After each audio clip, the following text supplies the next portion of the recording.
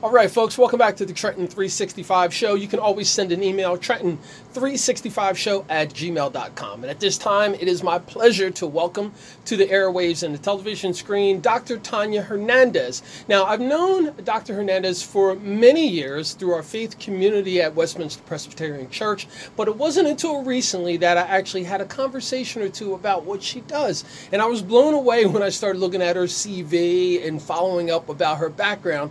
And she said, I've got this book that's coming out, Multiracials and Civil Rights, Mixed Race Stories of Discrimination.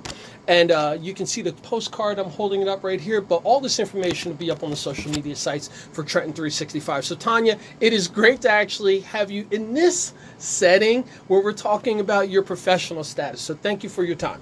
Oh, it's my pleasure to be here. Oh, awesome. So let's start first. I'm talking about you as an educator, as a professor, and law. And then let's roll right into your book.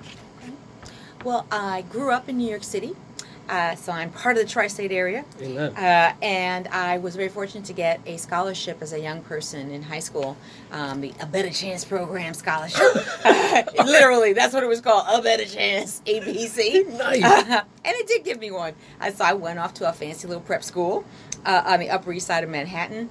Then that gave me the opportunity to go away to college, and I went to Brown University. Mm-hmm. They gave me a full scholarship. God bless Brown University. And from there, I worked a little bit, and then I went to law school. I was fortunate to also get more scholarship money to go to the Yale Law School. Mm-hmm. And after being in practice for a number of years, I realized that what I wanted to do, in addition to helping people with direct client services, was to sort of help people better